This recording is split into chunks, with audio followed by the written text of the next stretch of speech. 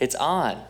Never turn it off. I don't know why I do that. It's so, I'm just excited that you're here. Welcome. My name is John. If we've not met before, I'm the pastor around here, and I'm so excited that you joined us as we're wrapping up our series called My Blank Family. I don't know about you, but this has been fun for me because my family is all sorts of jacked up, and we're about to hang out for a week. So My Blank Family, I'm taking all these notes myself. I'm bringing them home. But I'm excited. Last weekend, some of you saw this probably online if you follow our family on Facebook, but we moved into a house, which is really exciting. Thank you very much. Yes. I hope you say that in 6 months when I invite you over to help me paint. So, no, I'm excited. But this past weekend, we spent painting. But I don't know if you've moved into a house recently or you have in some span of your life. Maybe you're still in college and just waiting for the moment you get your own space. But I remember moving from our apartment to our house this last weekend, and something took place. As soon as we got internet, which was a couple of days after, something happened on our YouTube channel. Not our personal one, but as we opened up our YouTube page on our TV, it began to be full of home renovation videos. Anyone ever done this?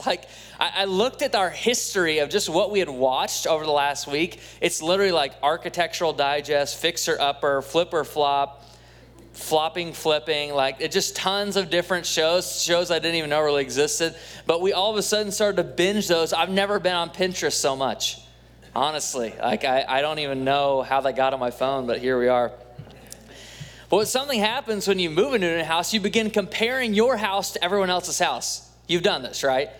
You go online, you're like, oh, that tile's way better than what we just spent thousands on. Or, man, I wish they had that flooring when I was around or renovating. Or, wow, that color's so much better than what I picked. And you start to compare your house to other houses. This is so bad that even yesterday I was doing yard work. Woohoo, yay, exciting.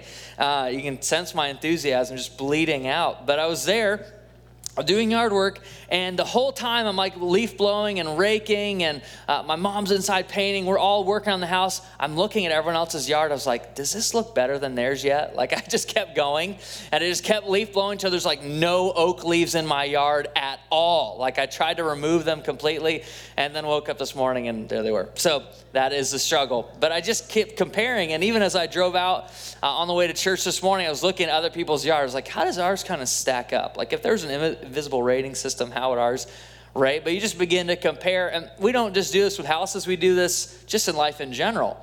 We do this with our bodies. We do this with the cars we drive. I've talked before about how every time I pull up to a stoplight, I try to estimate, could I buy that car with the same amount of money I paid for the one I'm in?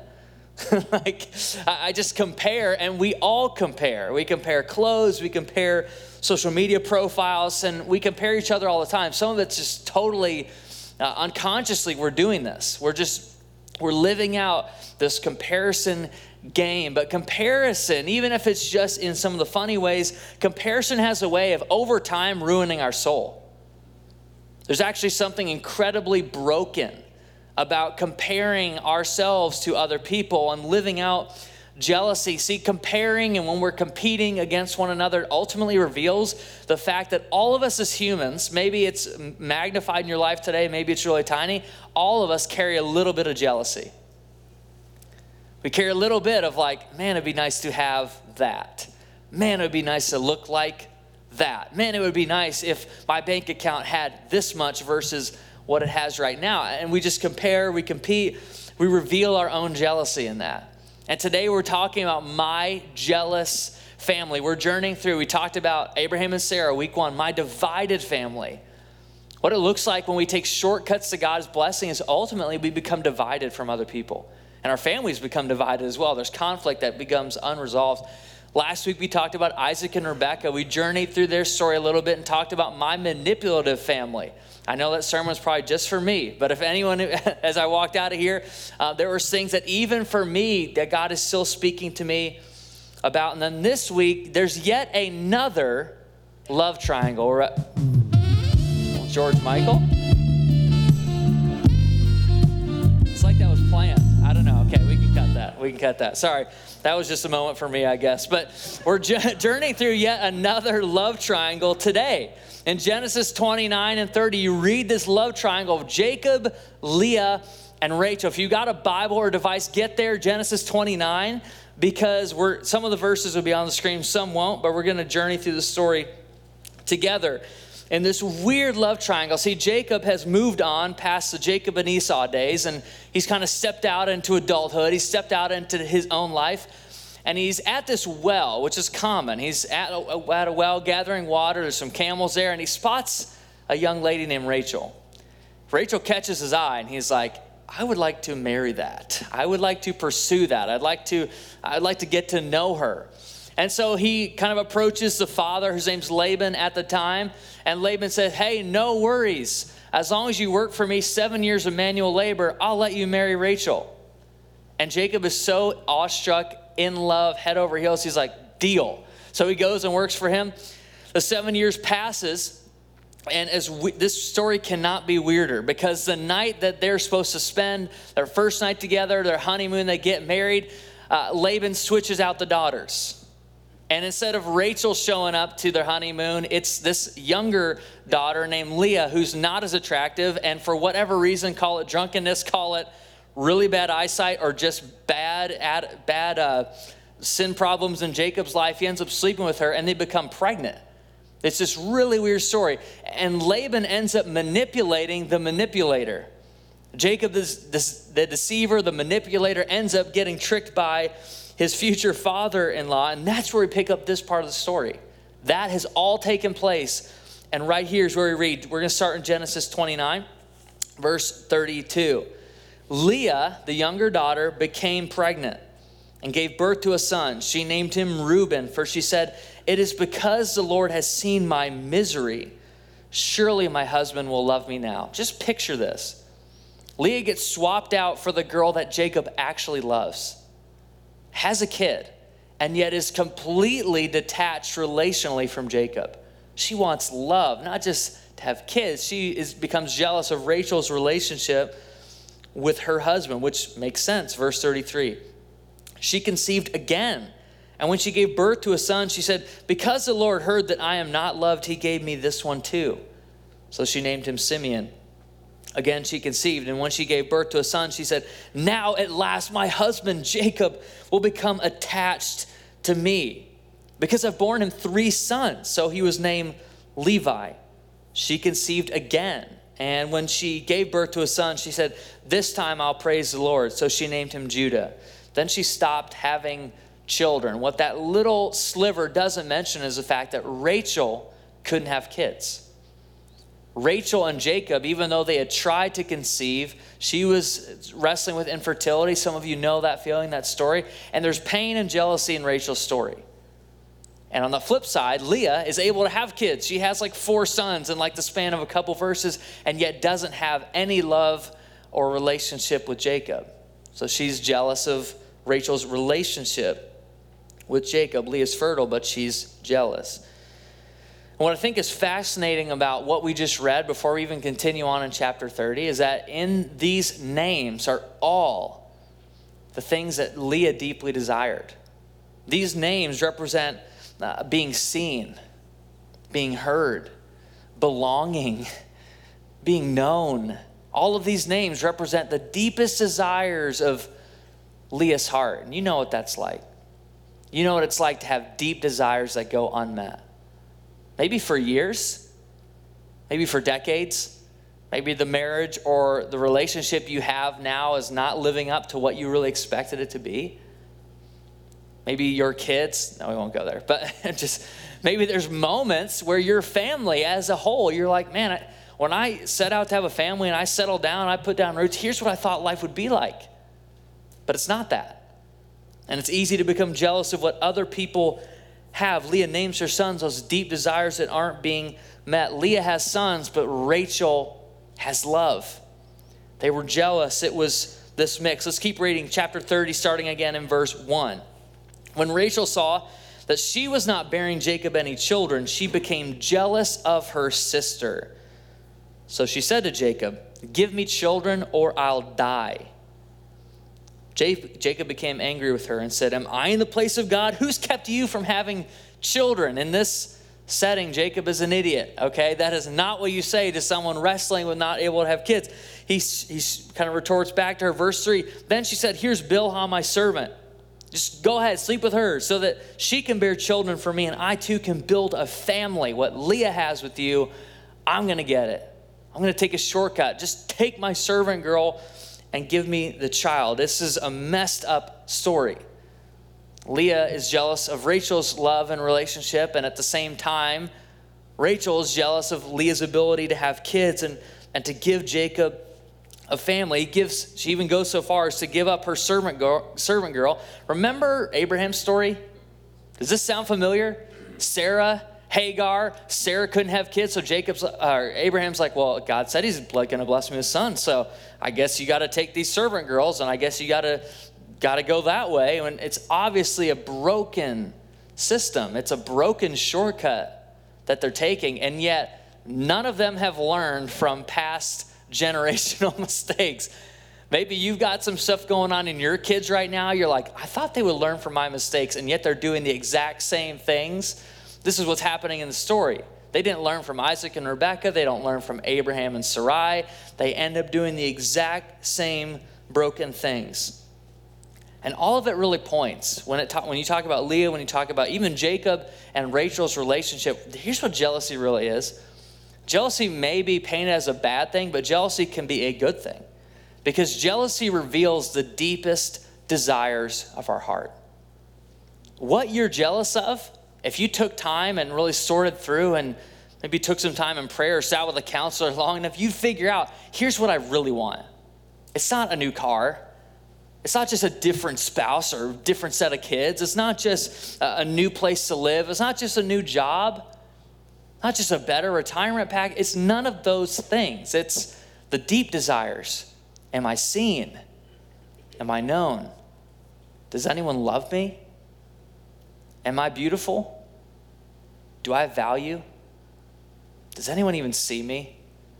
Those deep desires are what God is interested in meeting. And sure, jealousy reveals those deep desires, but Jesus, friends, is the only one who can satisfy them.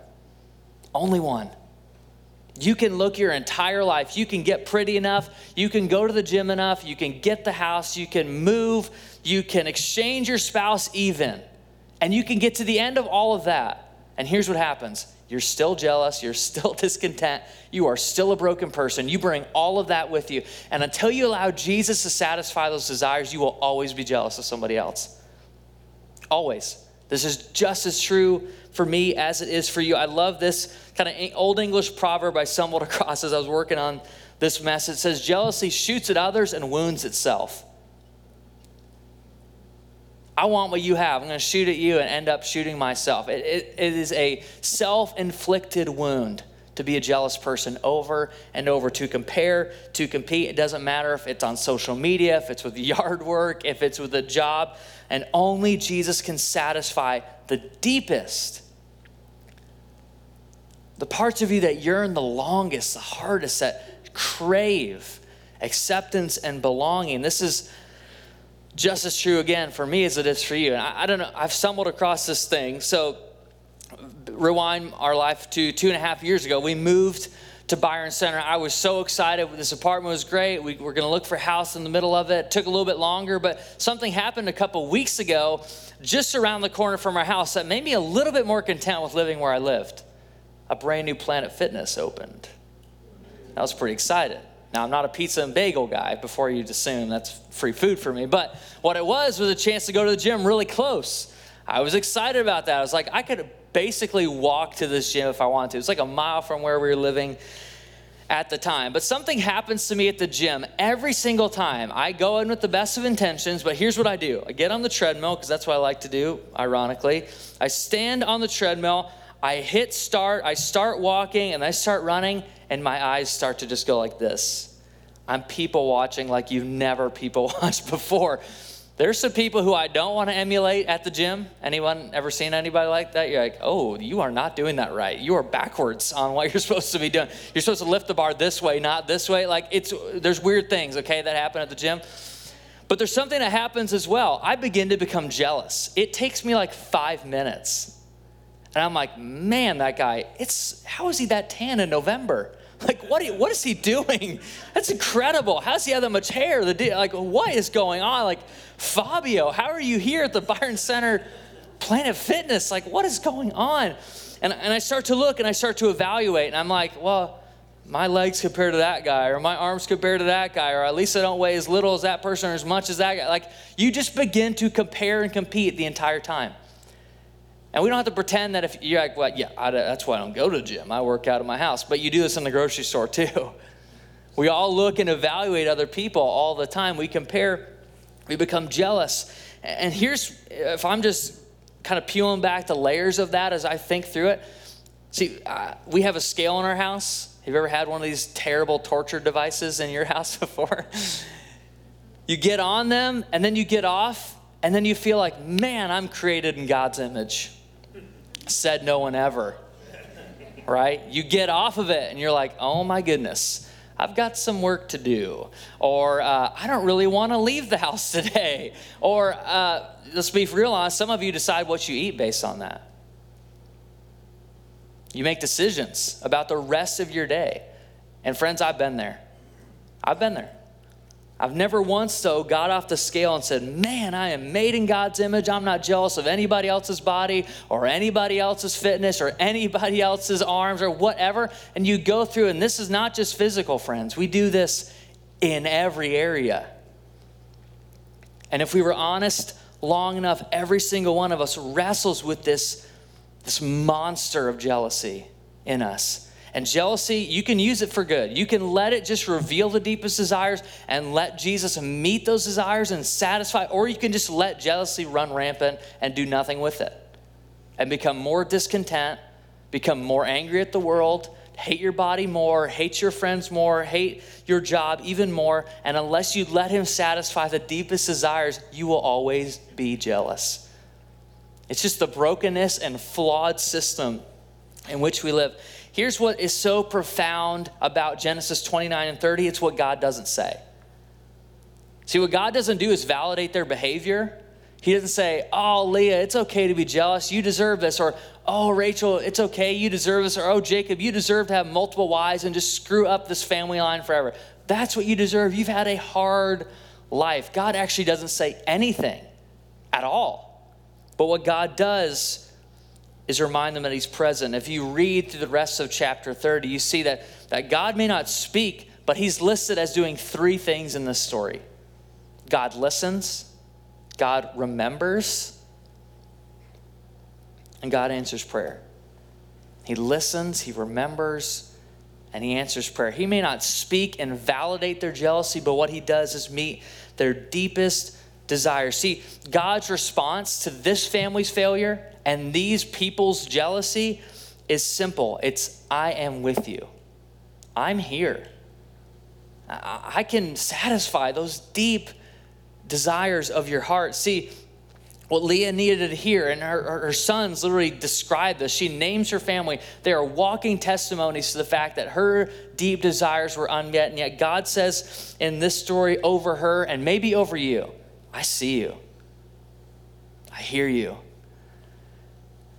You're not a waste. You are valuable. You are beautiful. You have something to offer. You belong. And your family may be all sorts of messed up. There may be abuse. There may be brokenness. There may be sin. There may be some stuff in your life that you're reaping the benefit that you caused. No matter what, God's response throughout this story is, I am present.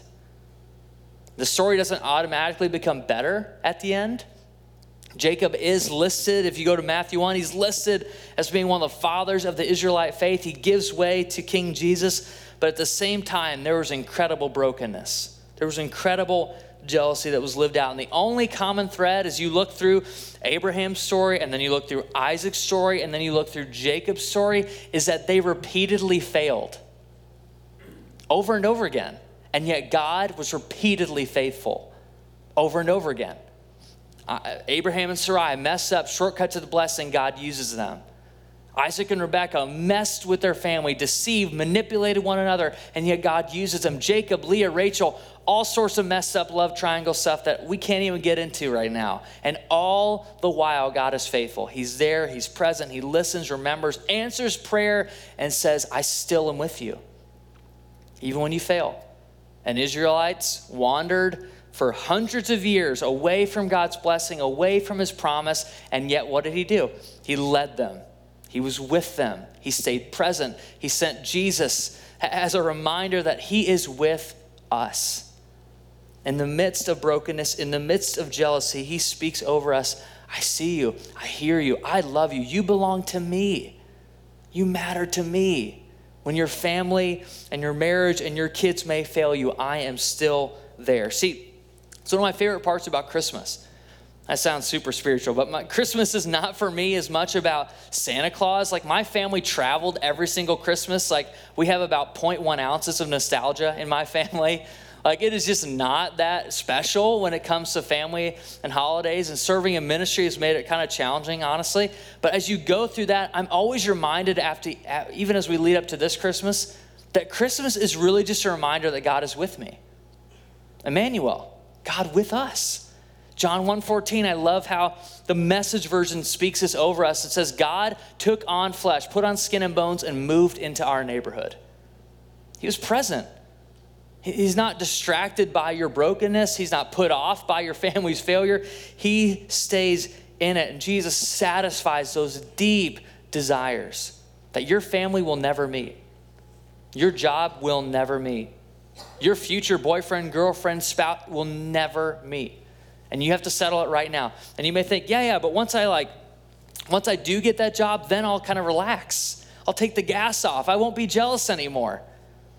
Once I get that spouse, or once I finally figure out my calling, or once I finally get my dream job, I won't worry about those things anymore. I won't be jealous of other people. Once I get to that certain weight, once I figure out my diet, once I kind of tinker enough with my workout routine, by then I won't be jealous of other people's bodies or other people's fitness or anything.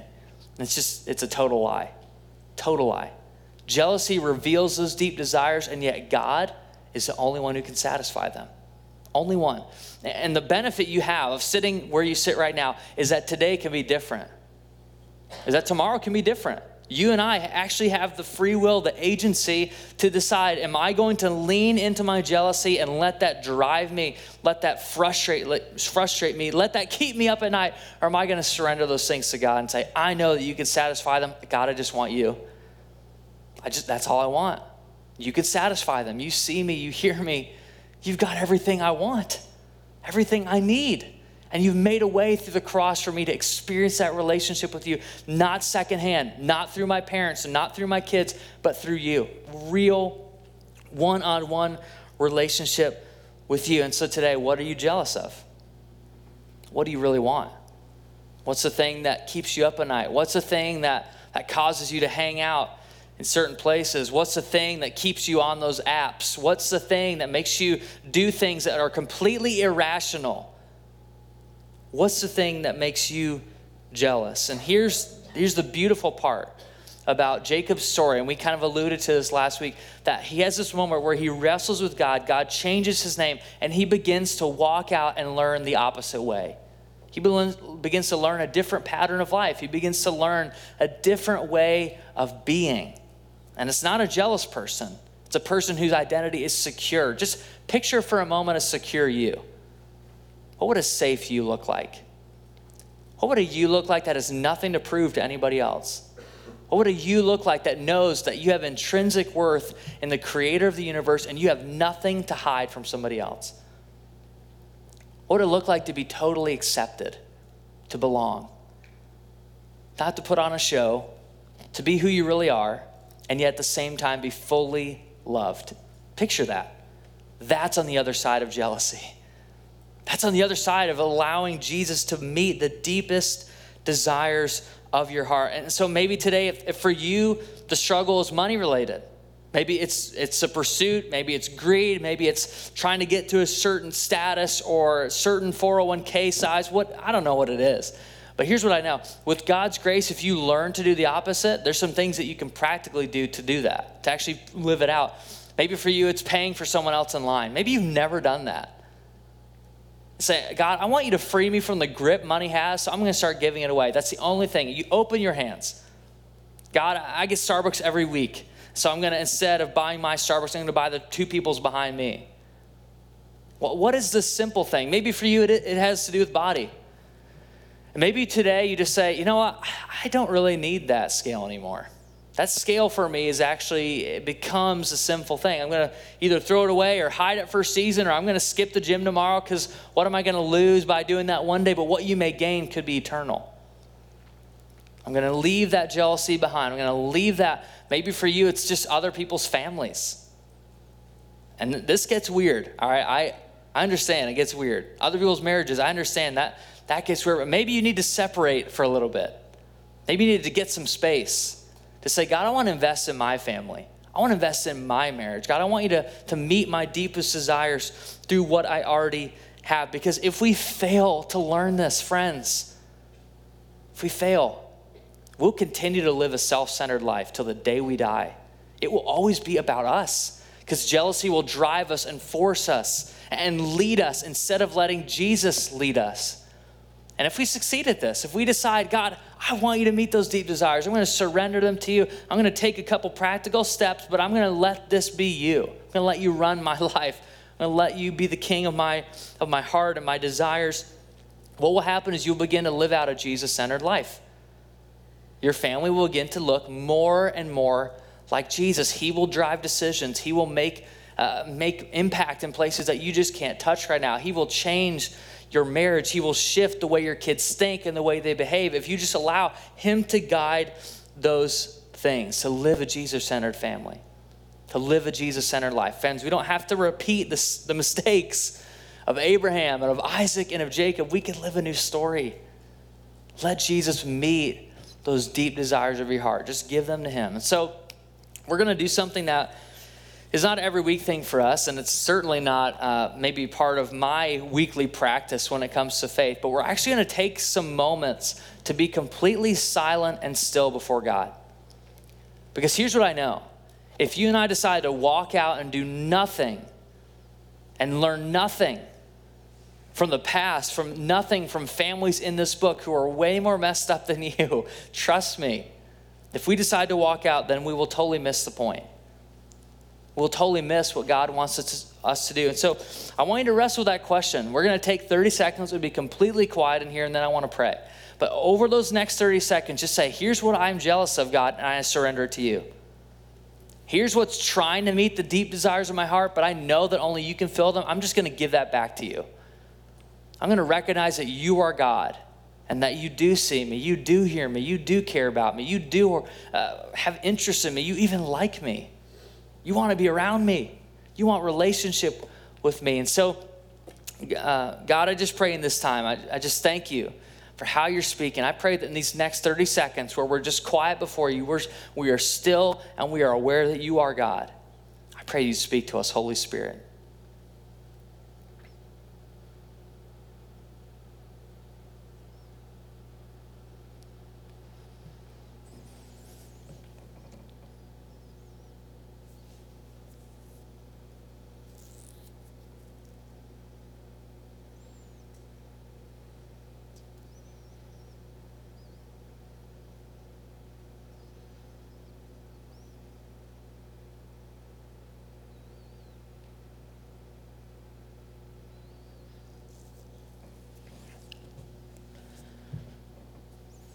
So, Father, it's in this surrendered place that we ask for you to meet those deep desires of our heart. It's in the moments where we cut out the noise. It's in the moments where we get to sit and just breathe, to be a part of what you're saying to us, to listen to